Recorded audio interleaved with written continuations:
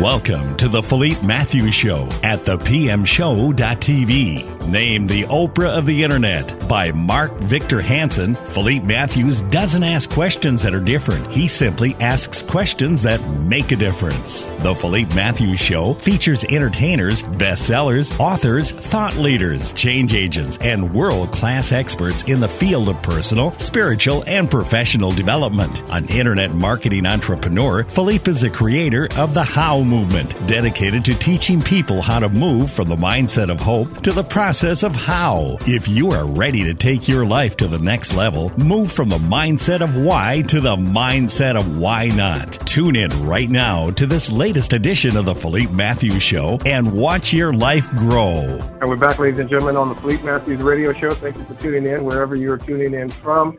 I've got a huge, amazing guest, an amazing historian and researcher with me today. Dr.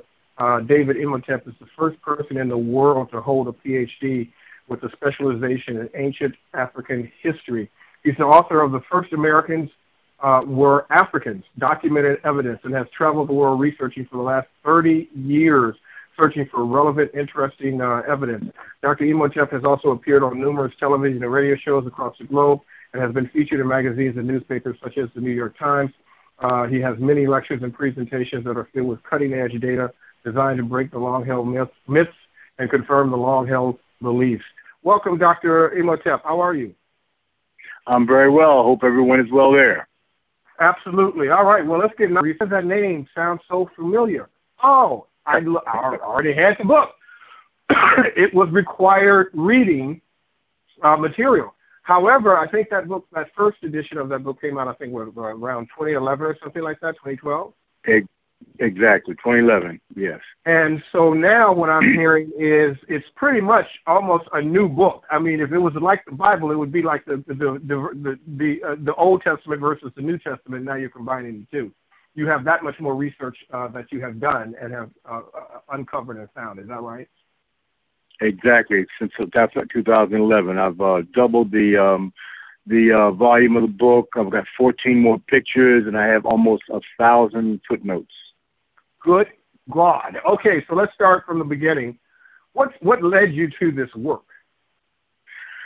During my dissertation, which was about Egypt, Egypt specifically.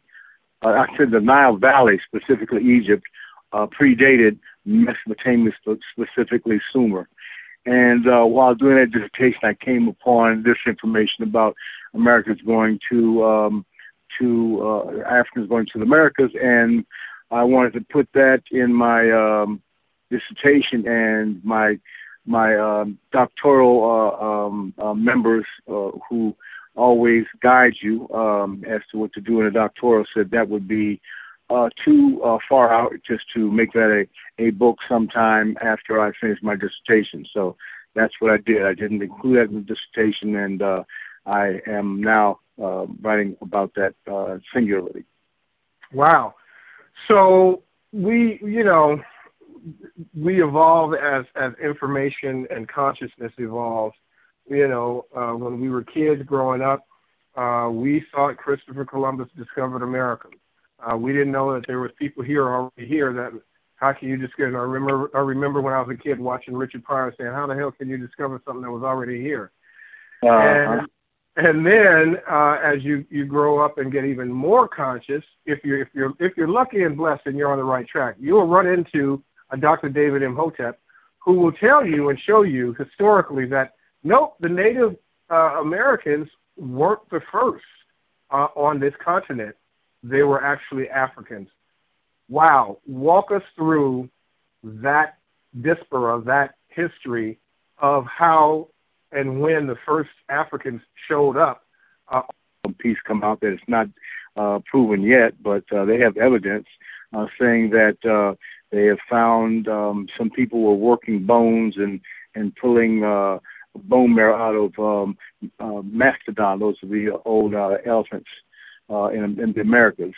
And this happened 130,000 years ago, this thing. So wow. Now they're, the folks are not coming after me anymore saying 100,000 is too early. they're going after the 130,000-year-old guy. So that's a weight off my shoulders, but hopefully that will come true as well.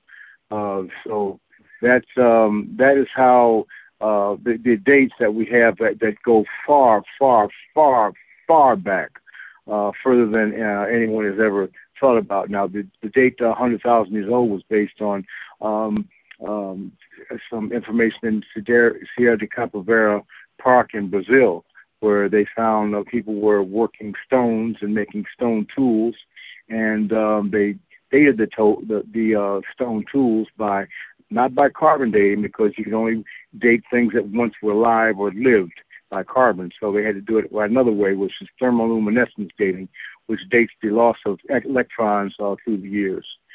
So this was taken and it was done, and it was found to be around 100,000 years old. And so we know that there were, for sure, there were Africans in the South America, in Brazil, 100,000 years ago. This is absolutely amazing. I remember seeing some information where there was, I think it's in the San Diego Museum somewhere, I think it was only 60,000 years old, of what was then the first African that they had discovered in America, on this continent, which was absolutely amazing, because, again, you just think the Native Americans have always been here, but that is absolutely not the case. Before we get into how the Native Americans became Native Americans, let's go a little deeper, and one would ask the question, well, how did Africans get to the Americas from Africa? And I discovered from your work that we were the first and also created and invented sailing and shipbuilding. That's right. Talk to us about that. Yes. Well, the first civilizations crept up along the Nile River, which is the umbilical cord to Africa, and was the first great river that people ever navigated on.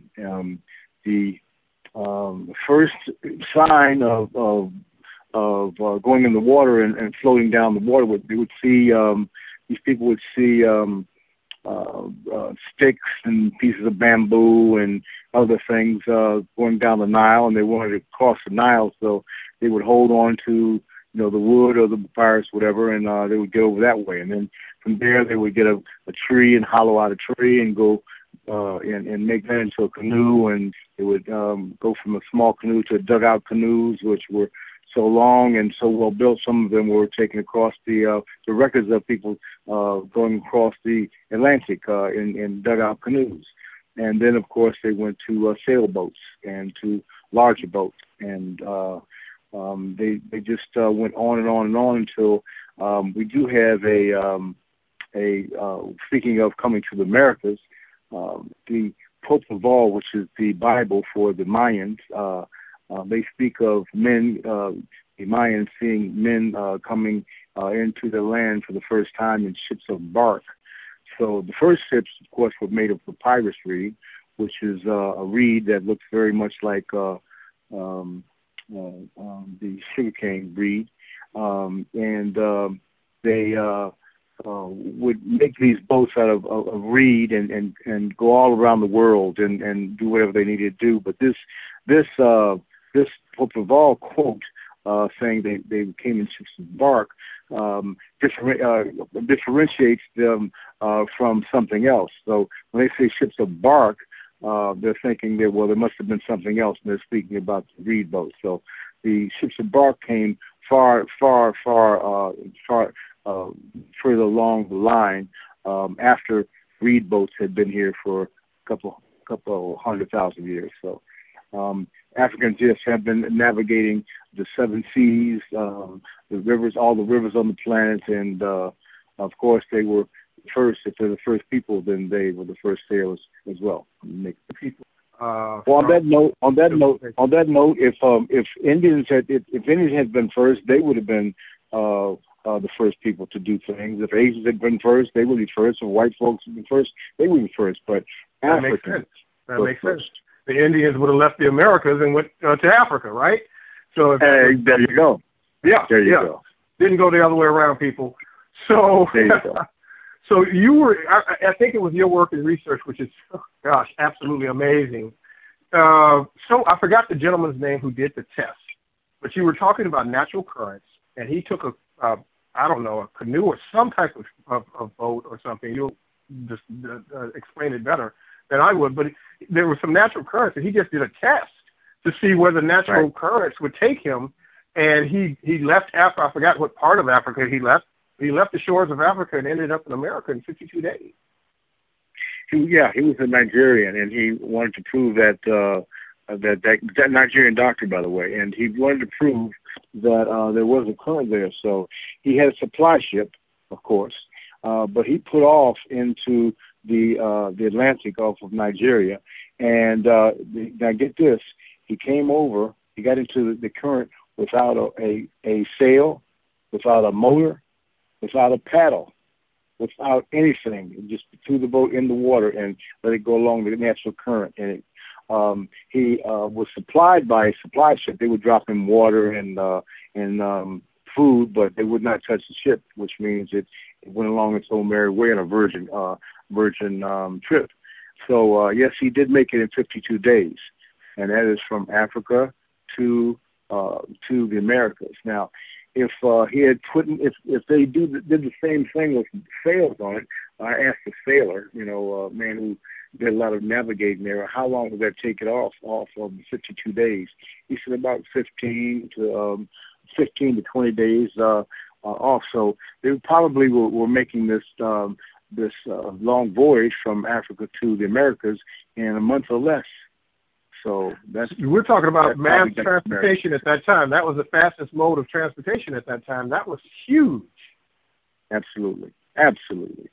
Oh, that is really, that's a big deal, folks. If you're listening and understanding what that means, is that they could look at the American, not even looking at probably some of the other countries that might have been closer, but that is, talk about populating the planet. That's like literally going to another planet, going to another continent, and building and vacationing and taking their crops and taking their culture with them. And your research and work is evident of that, because one of the things that is germane to Africans is our building, and the building of pyramids and mounds that I remember you talking about in your work. And what you've discovered is literally there is no continent on this planet that does not have pyramids and mounds. Including Antarctica. Including Antarctica. Wow. Okay, that's insane. Yeah, because we're looking so far back that this was before the Ice Age. This was before, this was the beginning of civilization. So a lot of things over time, either the ice, the water has been covered up and eroded or what have you, but all of these things have been shown and found. And well, who built them? Somebody had to build them. That was the first Africans. That was the first people to populate this planet. Absolutely. Wow. Absolutely amazing. Okay, so now there is a lot of debate, or has been a lot of debate. You've actually killed it. of how the Native Americans became Native Americans. Walk us through that journey of these Africans going to various different parts of the world, in Asia and various different parts of the world, and literally, hundreds of years developing culture, raising family, and then again traveling and coming to that next generation, coming to different shores, and of course those shores are America. Walk us through how the Native American came about. Okay, we were taught that Native Americans came from Asia, across the Bering Straits, and they went down into the Colorado area and created had a little civilization in Clovis, which was near Oklahoma, or in Oklahoma. And they claimed it was around 16,000 years old. And after many years of looking into that, the authorities came to see that was incorrect. And they couldn't have come that way because there was a glacier that was. You're breaking up there, Doc. I want to make sure I get all of this. You're breaking up. I'm breaking up? Yeah, there you go. You're coming back. Your voice had faded. Okay. There was a glacier that separated that was actually the Bering Straits. It went over the Bering Straits, and it was continued from Asia across the Bering Straits, which are in between, by the way, folks. Those who don't know, it's between Asia and Alaska. And when this gigantic glacier formed it started 115,000 years ago, and it lasted till around 8,000 BC. And it was, as I said, it was 1 to 2 miles high, and was 15 to 2,000 miles long. So how could a people come across that? Number one, there were no plants, okay, because there's no plants growing in ice. Number two, there couldn't be any vegetarian animals that come over. They could live off them because vegetarian animals eat flowers and vegetation. Okay, then that lets out the carnivorous animals because there would be no vegetarian animals for the carnivorous animals couldn't have island hop because above the 31st parallel everything was snow and everything was ice, and the ice came out and of course expands over the beaches, so they couldn't have come across any. It's only 1,500 miles, so they tried all these ways, any different way, any way except for coming from Africa. Wow, that breaks it down. That makes it plain. Okay, so now we have what Dr. Joy DeGruy calls a preponderance of overwhelming evidence. Then who are the Native Americans? What are they? Well, the Africans, of course, were here for all those many years, and they were here creating civilizations. They had farms. Hey, check this now. We were. This is another funny story that we're told in storybooks and on television that the Indians had bows and arrows, and they would kill deer and buffalo and different things with their bows and arrows, and that's the way to survive. They never, ever, ever show Indians growing anything, and that is a farce. There are stories of the settlers coming in, the Spanish coming in, and seeing, oh my God, look at, they come across a hill or a mountain, they see a farm that's 1 or 2 miles wide or long with a forest of fruit trees and different things that matter. And they were phenomenal farmers in all three Americas. They had been here for 100,000 years, for God's sake. Mm-hmm. So all these little tales about what they look like and who they were and who they were not have to be straightened out, and this is my job to straighten those things out. Absolutely, because one of the and in the jungle, he's the king of the jungle, right? And right. They have these natives. They want you to think that the first Africans ran around in grass skirts with bones in their noses, were cannibals, and lived in grass straw huts. Nothing could be further from the truth. Wow, this is good stuff. So talk to us about is it the Mongolians?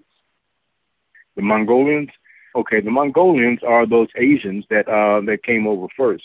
Now they wrote a book called the white man called the Red Record, and that book was dated to around 2600 BC.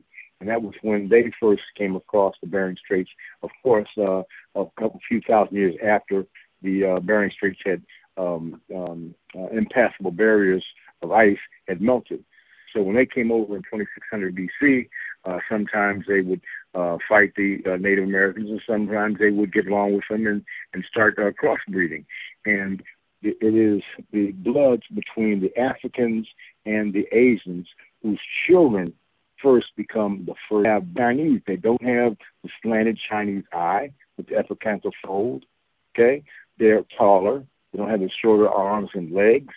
Okay, and they're different. They're dark. They're a little darker too, and they only have the brachiocephalic brain skull that is round. They have a long dactyliocephalic skull. That's a longer, narrower one. So you see that they don't look exactly like the Native Americans. They're a little different. So if they're different, why are they different? But they never talked about that either. Wow. So basically, it's just two different geological, in terms of time, types of Africans blending with the Africans that were already here, and creating basically another race, but not really another race. It's only the human race. They're all Africans. We're all Africans. Everything is African. Of course. So, Absolutely. On the cover of your book, the photo on the cover of your book looks like my Uncle Pookie, right? I mean, it's just crazy. Is that right? Yeah, I swear to God, it looks like a family member. Oh, and it's fascinating to see that because, well, I'm going to let you tell the story. Who is that on the cover of your book? How old is that man? This man is the last surviving generation of the first Americans. When the Asians started coming over in 2600 BC, they didn't come over in boats. If they did, it was a small area to pass. So they came in large numbers, in numbers of 5 and 10 and 20,000. And when they came over, they would dominate, and their gene pool slowly but surely outnumbered the African gene pool, and they started looking more like Asians than Africans. So when they came over, slowly but surely they got pushed down. The native Africans got pushed down slowly down, further and further down until they were down in the tip of South America, Tierra del Fuego. Now they either got pushed down or their gene pool was starting to, like I said, fade, and they were becoming lighter. So either one or both of those phenomenon happened. So when the first ships from England were able to make cameras in the 1800s, the first camera they immediately jumped on that ship, and where they were going to come across around the straits from South America up to the Galapagos Islands in the Pacific.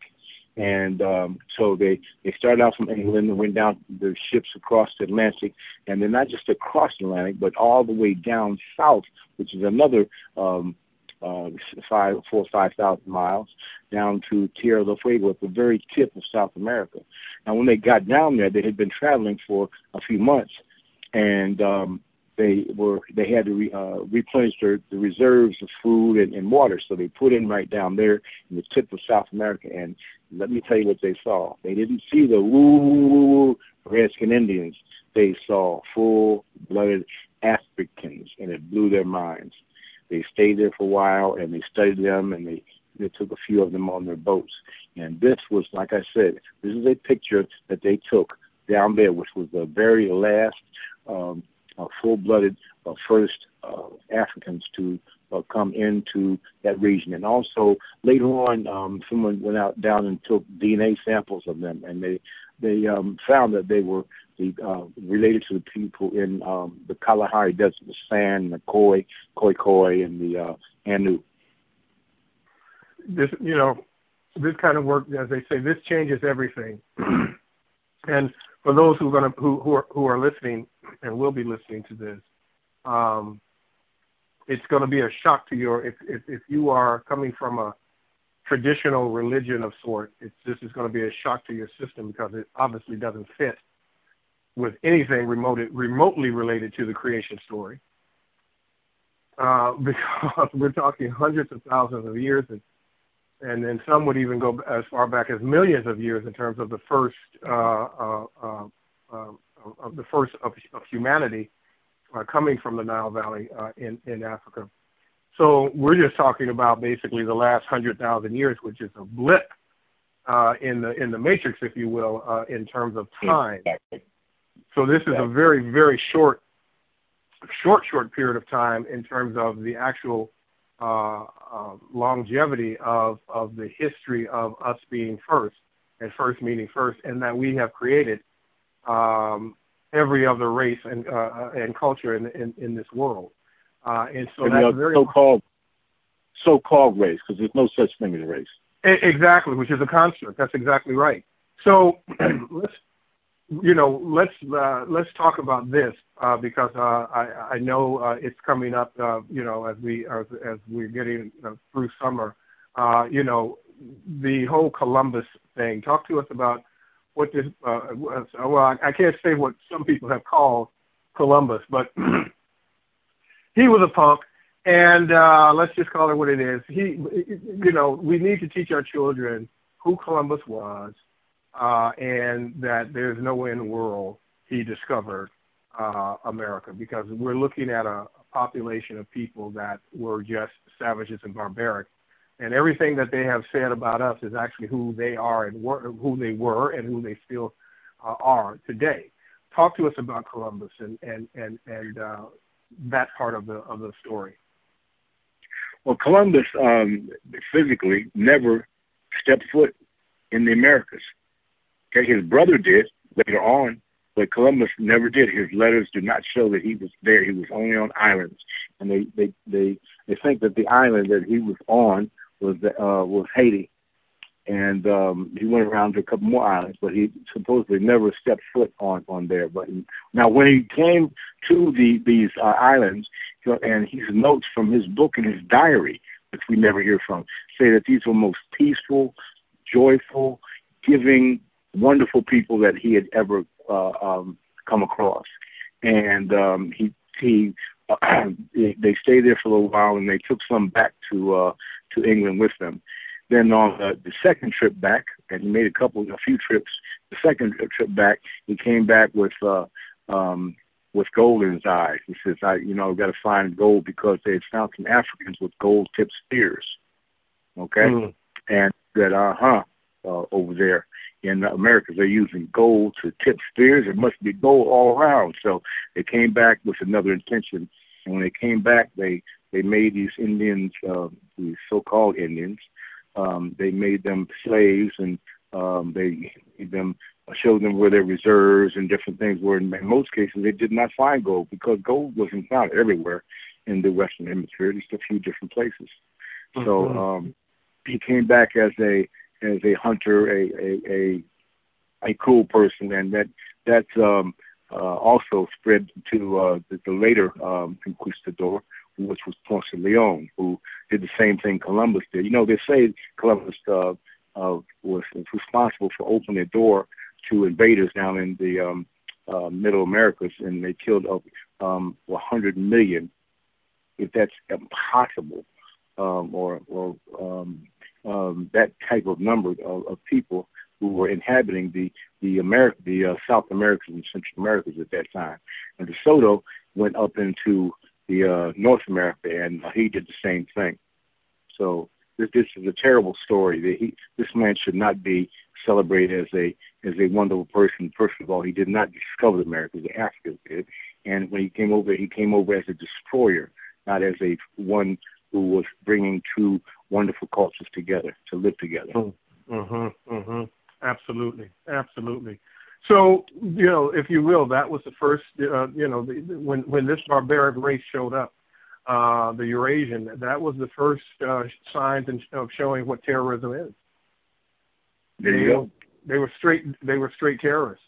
They just came and killed and conquered and raped, and they're still doing it today. And then blame us for our own victimization. So, what is the message that you want people to get when they read this book? When black folks, it's good for black folks too, in that when you have better race esteem for your so-called race, then that automatically flows into a better self-esteem. And a better self-esteem means that you feel better than about yourself, and you go out and venture into more things that you would ever have done before. And you want to study more, read more, and say, if we did it once, we can do it again. Wow, that's beautiful. Thank you for that. How can this work, if it can, or I don't know, how can this work help us with alleviating or liberating us from racism? Well, as I said, in the book, another point that I made that came from Dr. French, a wonderful, brilliant Dr. French, who, by the way, was my son's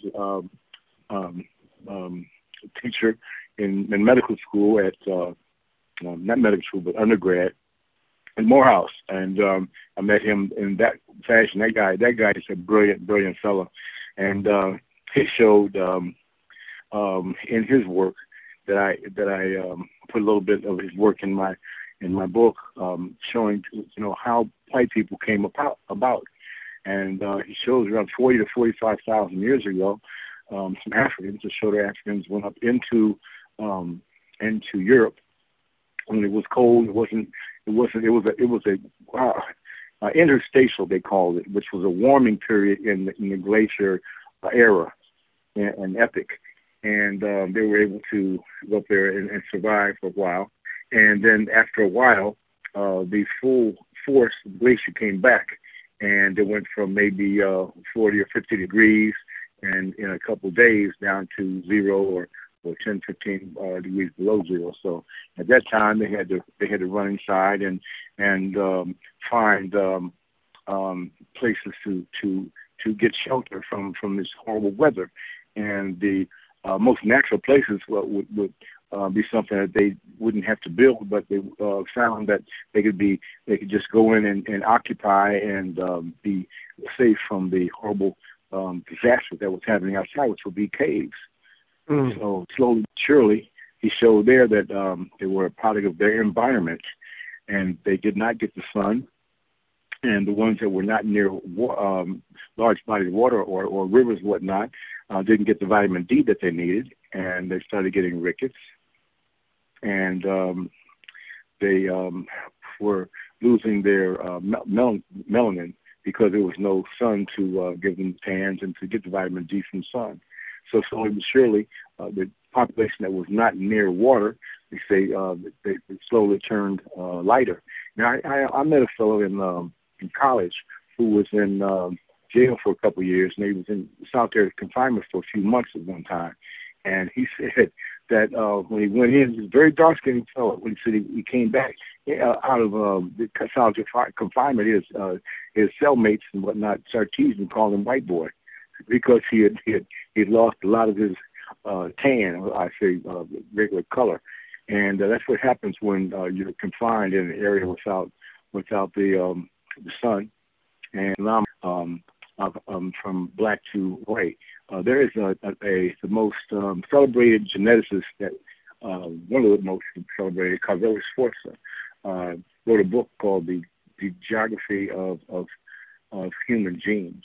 And in that book, on page, it's around 2,200 pages long. It's a phenomenal book. On page 145, it emphatically says that the lack of sun causes skin to turn lighter, and this is how the white folks were created. He doesn't say it in that manner, but he says that in a scientific basis way.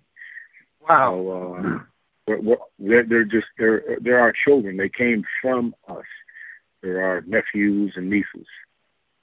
I love that. They are our children. Now, I remember someone who we both deeply respect, his brother, Professor Kabahia Wasakamane. Mm-hmm. I just talked to him a couple of hours ago for our weekly session, and the first show that I did with Brother Kaba, he talked about this. Is that right? What you just said is that you was the confirmation of what he had said and what he had found in his research as well. And he also found that phenomenal personality and phenomenal researcher, man. I just had to jump that in. The guy's he's a brilliant fellow. Yes, he is. He's absolutely, brilliant. No question about it. And also because you're dealing with, and we're also talking about a long span of time, and we're talking about 100 below zero, 200 below zero temperatures that will kill you. And we're talking about then having and being forced into an environment that is constantly trying to kill you. And so here's another level of confirmation. So I had Dr. Edwin Nichols on my show. And Dr. Edwin Nichols is a 50-year veteran, doctorate of philosophy and psychology, and he studied the axiological journey of the Eurasian, and basically said when the environment we understand is what created this new designation of an African without melanin, and an African with, long hair, straight hair, what have you. But what it does for the nervous system in terms of that level of an environment creates a person that has to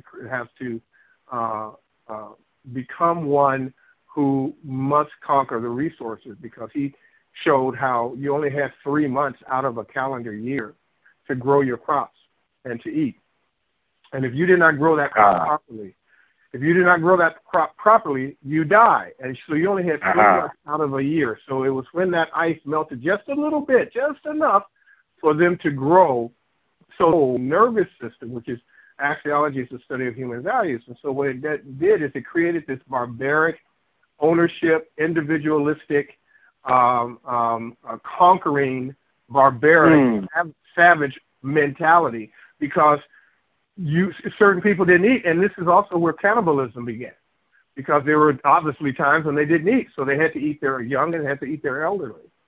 And so this was so all of what you have done is for those who have done some of this homework and have had a well-rounded conversation of research with other doctors and laureates such as yourself, is all it's doing for me is confirming, this is why they act the way they do.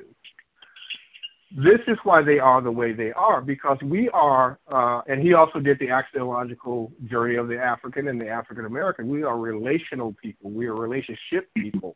And so we don't have a concept of this barbaric aspect of not having food and not being able to eat. We were closest to the equator. So that's not even something that's in our DNA. It's not in our epigenetic or genetic memory, but it is in the genetic memory of the Eurasian. It shows, really also on the African side, we had food year round, a beautiful garden, okay, like a Garden of Eden, there were fruit trees and things all around. All you had to do is lean to the left and you get a few apples, and lean to the right and get some peaches, and then lean forward and get some avocados, and lean backwards and get some, more fruit. And it wasn't hard to live there, so they were able to have a warmer sense of personality, be more easygoing, and they had more time to develop themselves and develop the sciences instead of having to fight every day for food. Exactly. So it created different peoples. This is going to obviously be an ongoing conversation. I want you to come back on the show. We're going to have our live show with you next week. I can't wait. But we're going to be doing basically a series of shows with this, because there's so much history to unpack, so many questions, and guess what? Here's a brother who has the answers. When is the new edition of the book going to be roughly available for people, for them to go out and get that? Yes, I'm told from my publisher the new edition will be out sometime in July. Fantastic. Okay, so that's just right around the corner. Fantastic. All right, we've been with Dr. David Imhotep, the first person on this planet to receive a doctorate specializing in ancient African history. Understand, ancient African history has never been a doctorate ever before. He created the doctorate. So you can now get a doctorate in ancient African history thanks to Dr. David Imhotep. Love you, my brother. I didn't create it. I helped. I gave the impetus for these other professors to put it together. Okay, so I didn't create it by himself. It was, a teamwork thing with he's a professor at Union Institute. Of course, there's other doctors that have to come in and be able to verify that and to honor that. But you're the first to have it. Exactly. True. Yeah. True. So yeah, as the kids say, true that. So the book is The First Americans Were Africans Revisited. Okay, so the revisited, because the first one was documented evidence. Now it's revisited. And right. How many more pages we have here? And it's almost double. It's almost double size. Wow. All right.